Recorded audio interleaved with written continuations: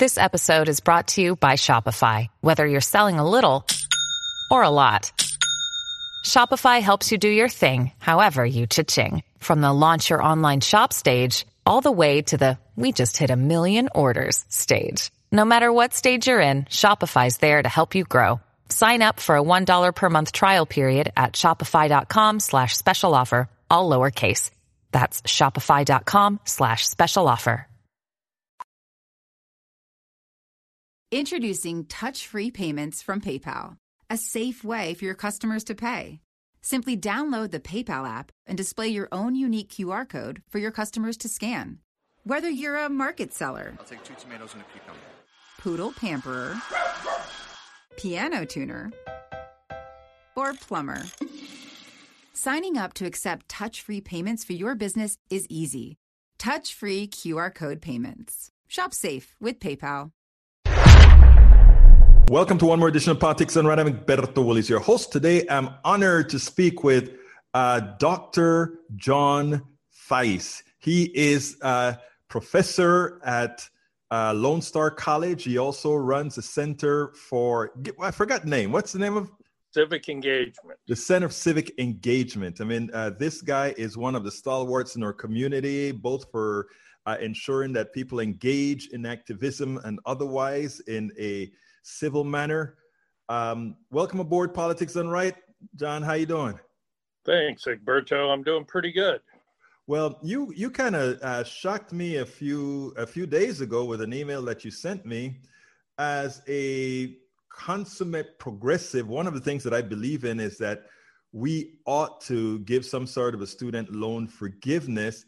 And to be blunt, for me, I thought across the board made a lot of sense. I think you took exception to that, and you also wrote, you passed an article that sort of gave you some concern. So why don't you kind of lay out the scenario for me, and then we'll take it from there. Yeah. So I know this is a big part of the progressive agenda is student loan forgiveness. And I just don't think, I'm progressive, as you know, and I like to look long-term at the chances for a progressive agenda, and I don't think student loan forgiveness is useful or valuable in gaining the votes of people that have left the progressive side of politics. I think part of what we have to do is look at the facts about student loan debt, because we tend to hear examples or horror stories. The kid who graduates from college with $100,000 in student loan debt. But when you look at the facts, half of all undergraduates graduate with less than $20,000. And undergraduate degrees, to earn an undergraduate degree is about 75% of all the students that take out student loans, but they're only about half the debt that is accumulated. Half of the debt, the other half of the debt, is accumulated by people getting graduate and professional degrees. They're the ones that are getting the big debt. Med school, law school, MBAs, pharmacy doctors, nursing students. Those are the ones that tend to accumulate over $20,000 in debt. And they're paid when they get out of school. They're paid in a way that allows them to pay back the debt. So I think that's one problem. It's a transfer of wealth up from the working class. And I think when the working class, with all the issues they're dealing with, when progressives are proposing a program that's going to transfer wealth up to the wealthier, to the doctors, to the lawyers, that's not a way to win working class votes. 6% of student loan borrowers owe 1/3 of all the debt. Okay, 6% owe 1/3. So that's a real problem. The other thing I think we have to think about is what sort of message are we sending? As you know, I've been firmly against for-profit colleges. I think they take advantage of people. Well, for-profit colleges, half their students graduate with more than $40,000 in student debt. So we're essentially subsidizing for-profit colleges a second time, as opposed to public or private not-for-profit colleges. So I just think there's other ways to attack the problem rather than a blanket, we're forgiving all student debt.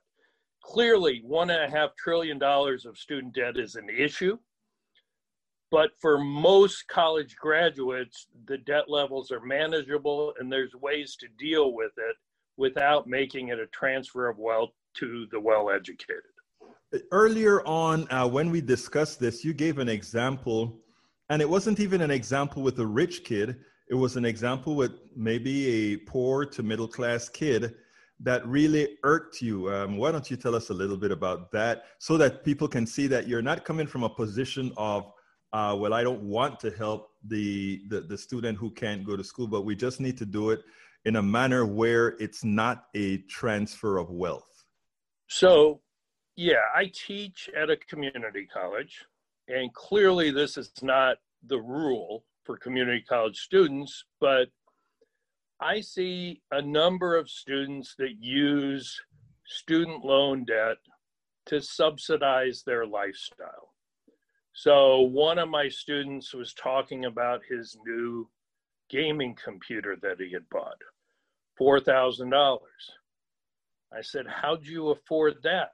And he smiled and said, student loans just came through. They were just released.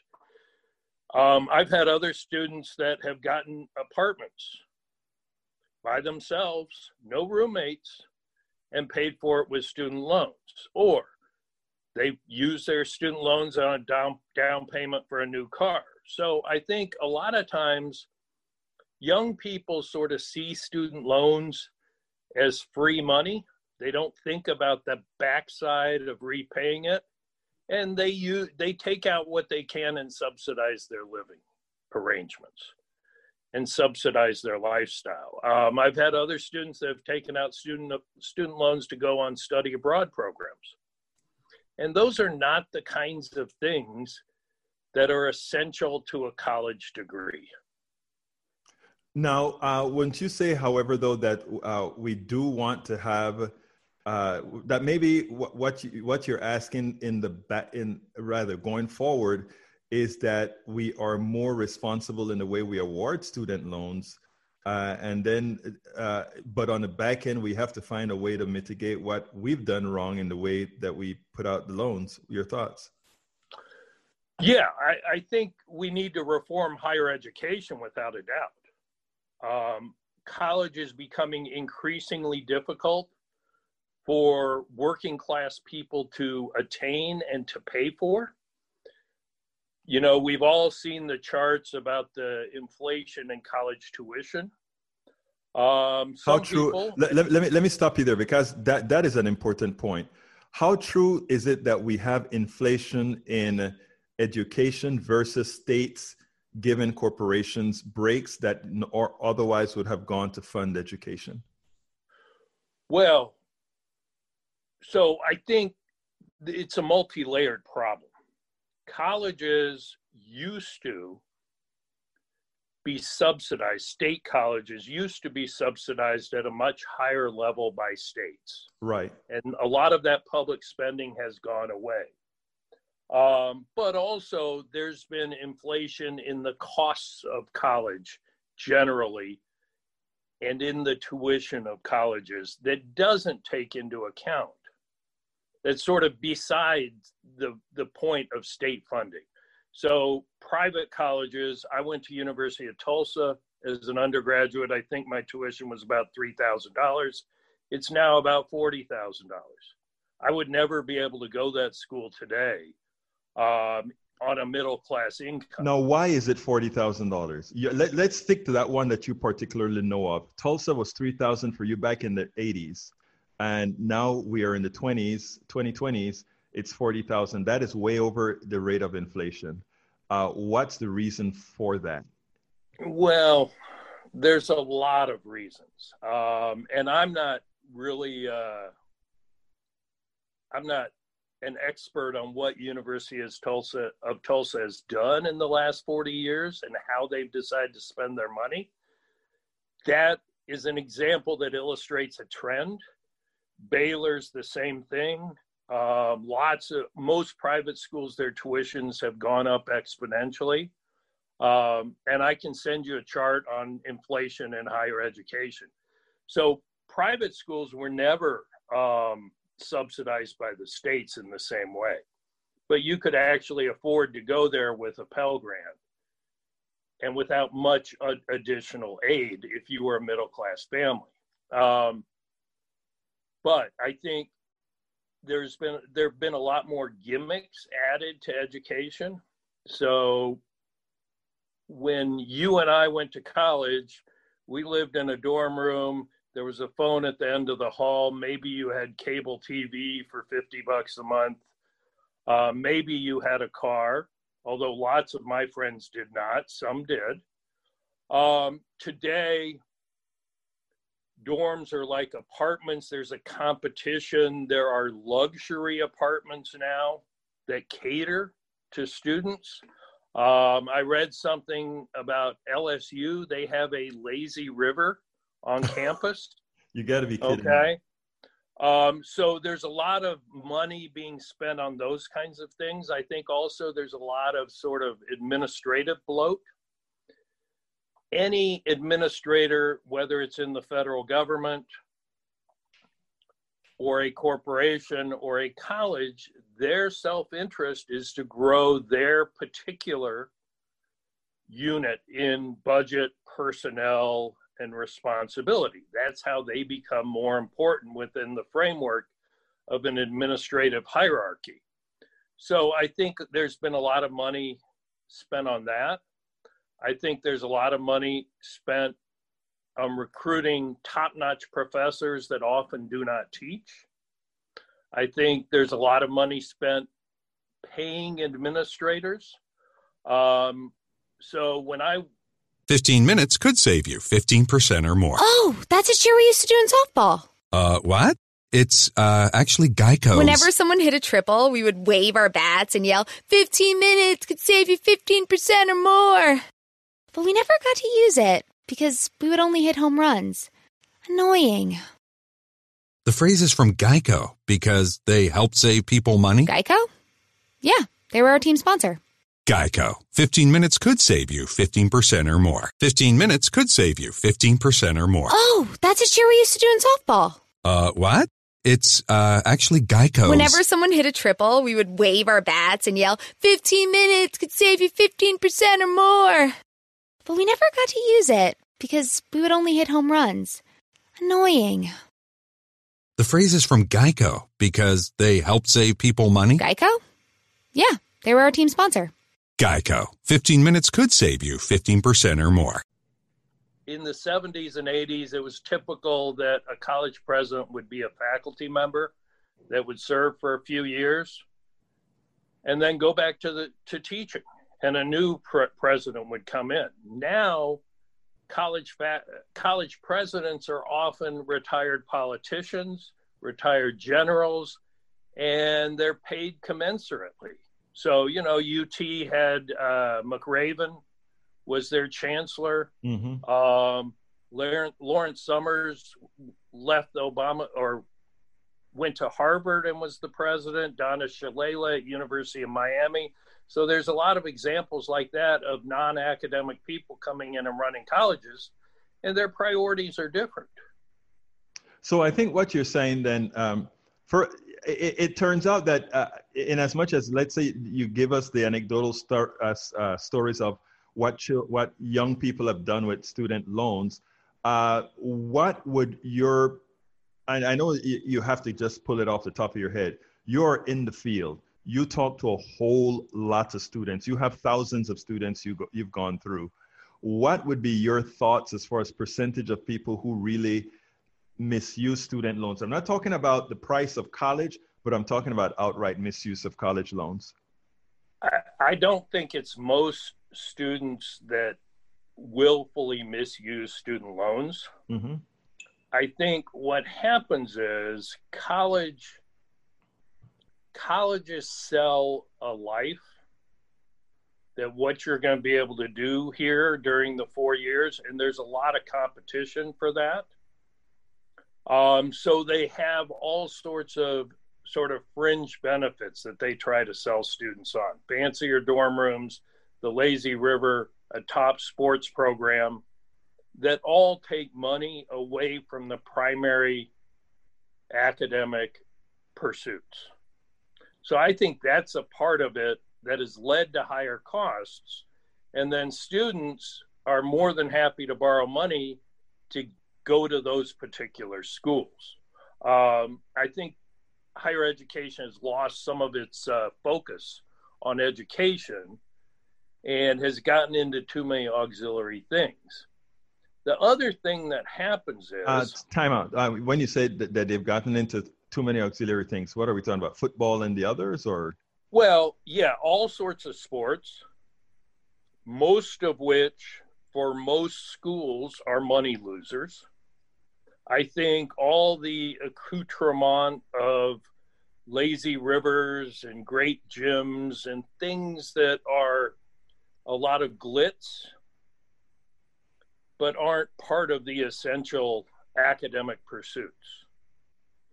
And one thing that's happened is that full-time faculty at most research universities don't teach much because they're supposed to research. So a lot of that teaching is left to graduate students that are very cheap or poorly paid, or adjuncts that are poorly paid. I mean, higher education is a very valuable thing. Estimates are that if you have a bachelor's degree, you'll earn $1 million more than somebody that doesn't over the course of your lifetime. So there's a value in higher education. The question becomes, how do you make it affordable and at the same time prevent abuse? And part of that is for-profit colleges are a big part of the problem.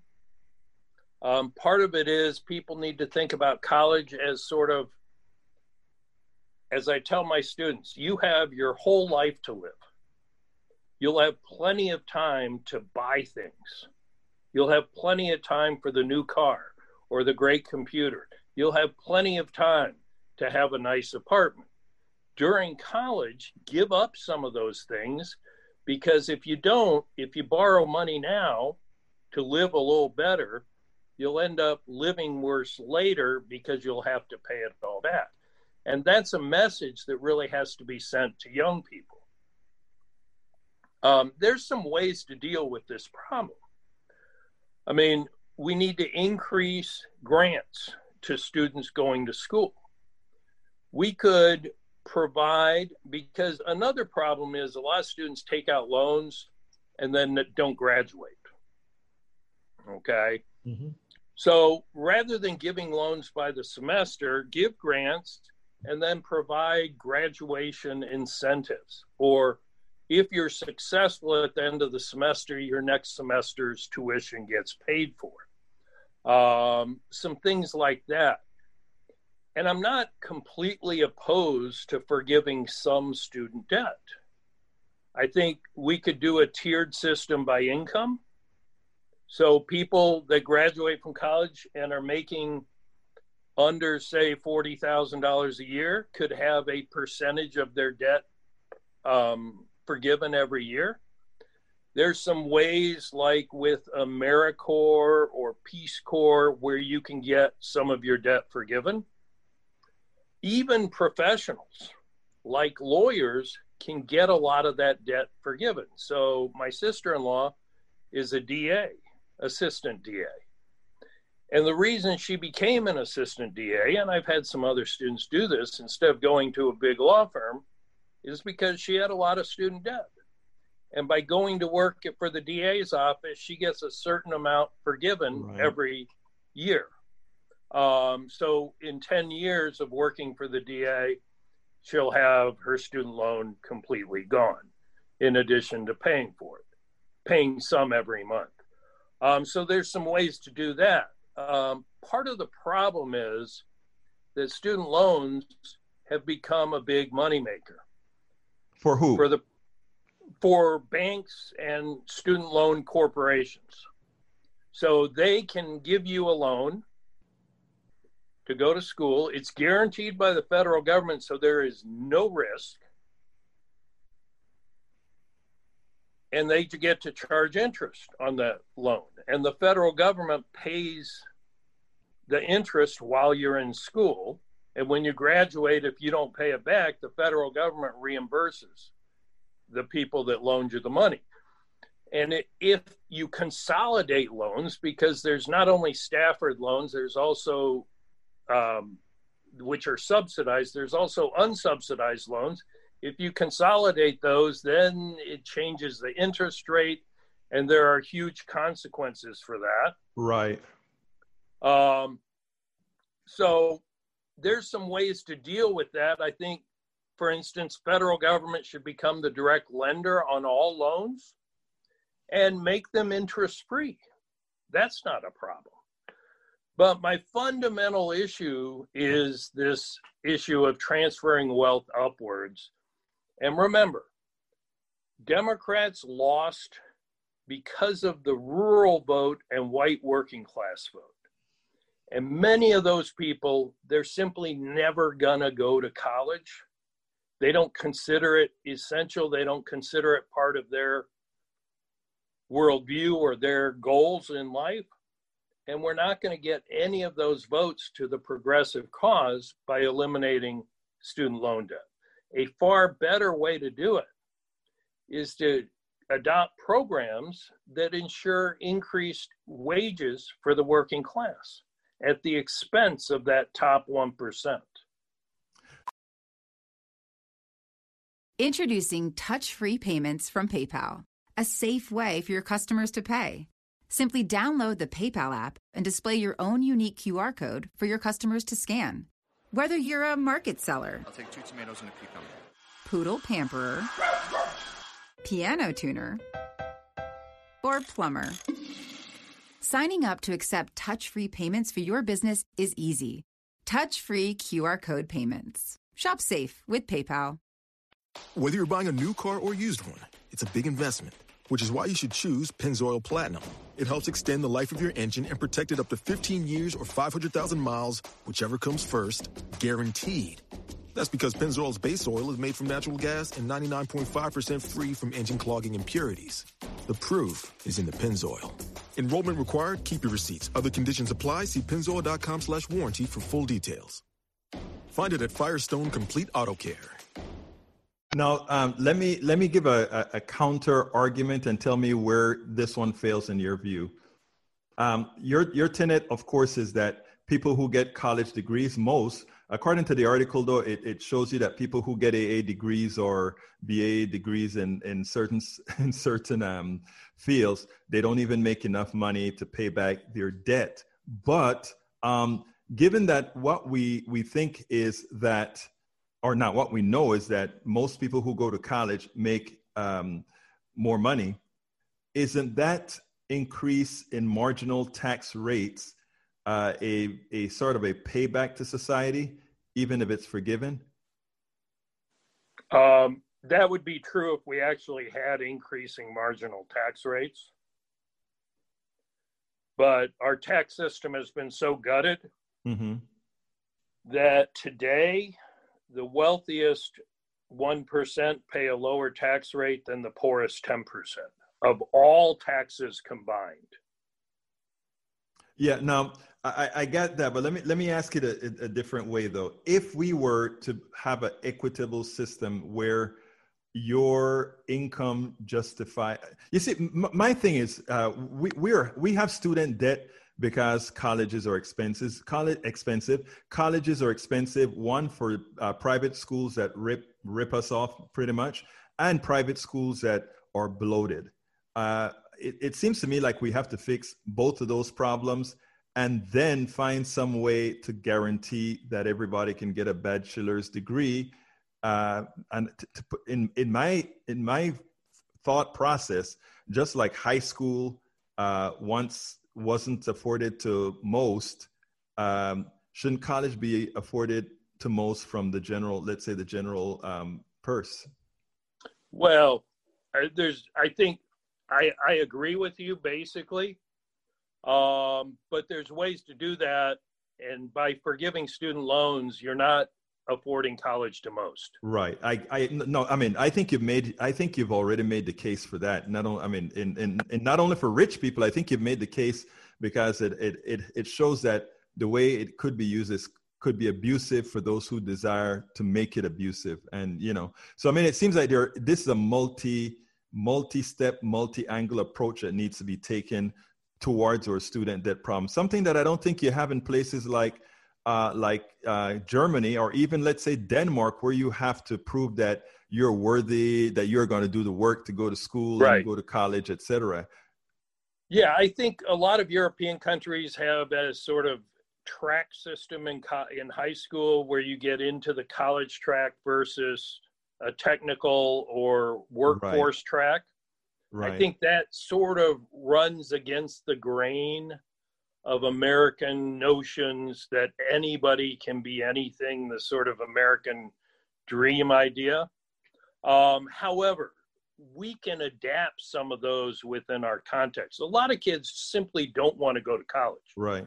And if there are more good jobs available, then kids wouldn't feel forced to go to college.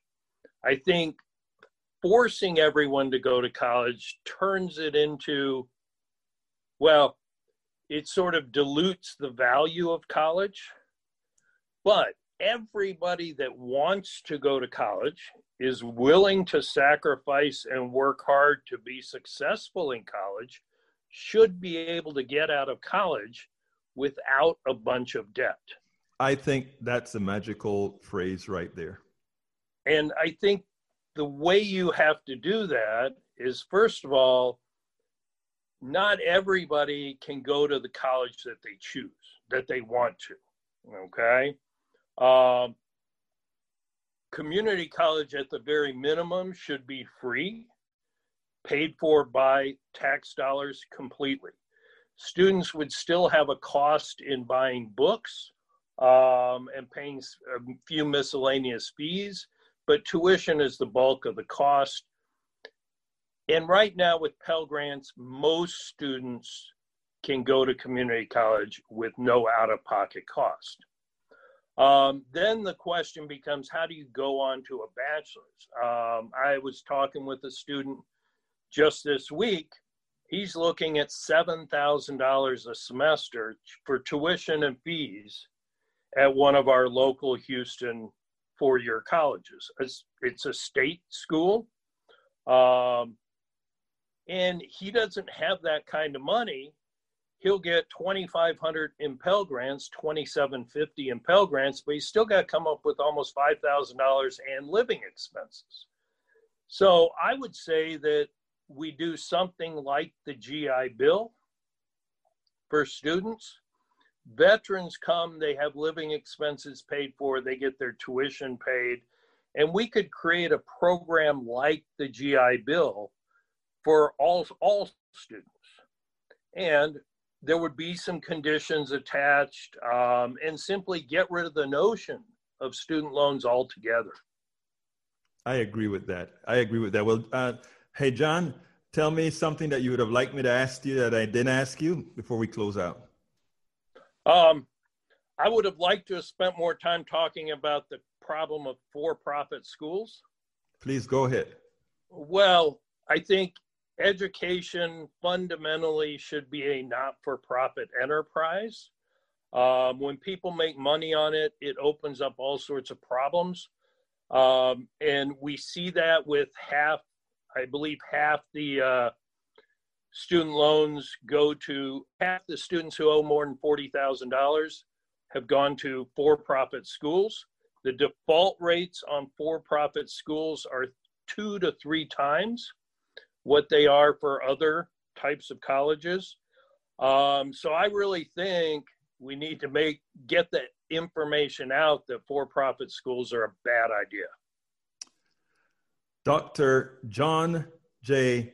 Theis, professor at Lone Star College and the coordinator, director of the Center of Civic Engagement at Lone Star College. Thank you so kindly for having been here on Politics Done Right.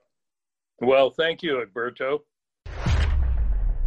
We spend a lot of time deconstructing the news, trying to parse it into a form that everybody can understand. We try to find those little nitpicks where it flies above the fray, etc.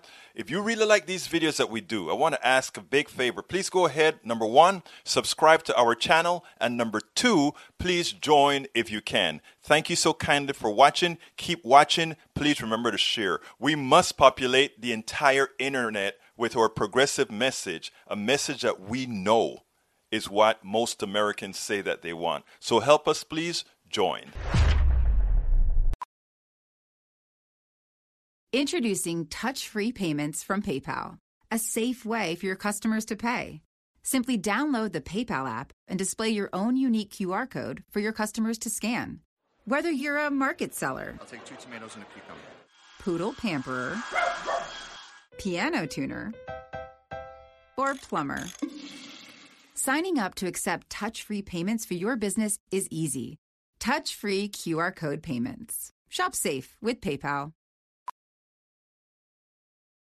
Introducing touch-free payments from PayPal, a safe way for your customers to pay. Simply download the PayPal app and display your own unique QR code for your customers to scan. Whether you're a market seller, I'll take 2 tomatoes and a cucumber, poodle pamperer, piano tuner, or plumber. Signing up to accept touch-free payments for your business is easy. Touch-free QR code payments. Shop safe with PayPal.